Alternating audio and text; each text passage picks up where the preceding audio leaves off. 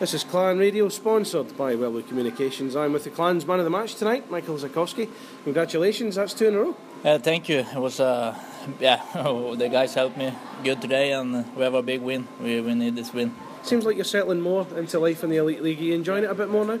Yeah, it's great. I love the hockey here, and it's fun to play. And when in our building, it's always good crowd, so it's fun. And today we give the crowd a win. Badly needed win as well. Yeah, it was a big win for us. What's it been like the last few weeks? Obviously you got that win last week, the very first win of the season, which I think lifted some pressure off you guys as well. Has it been a bit more enjoyable the last week? Yeah, I think we work hard every day, but of course when we got the win in Manchester, was like maybe the shoulder was like a little down for us. Even if we've been close to win, we have lost a lot of games in the beginning, so it was a big win for us. So now maybe it's looked better and better every day. That's it, and it looks as though the guys are finding the rhythm as well.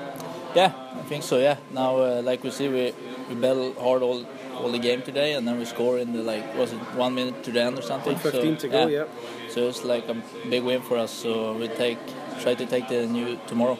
How big a goal was that second one tonight? How big a goal was that? It was huge. When it's 1-1 game, and if it's go to overtime, you never know what's happened. So, it was a huge goal, and for me it was a big goal also. So we got the win at home.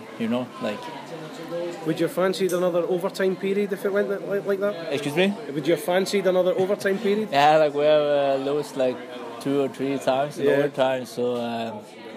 I was pretty happy when we scored the second one. I bet you were. Yeah.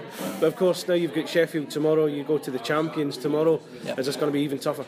Yeah, of course. It's a tough road game, but if we play like we have do the last weeks, work hard for each other, so then we have a good chance to win.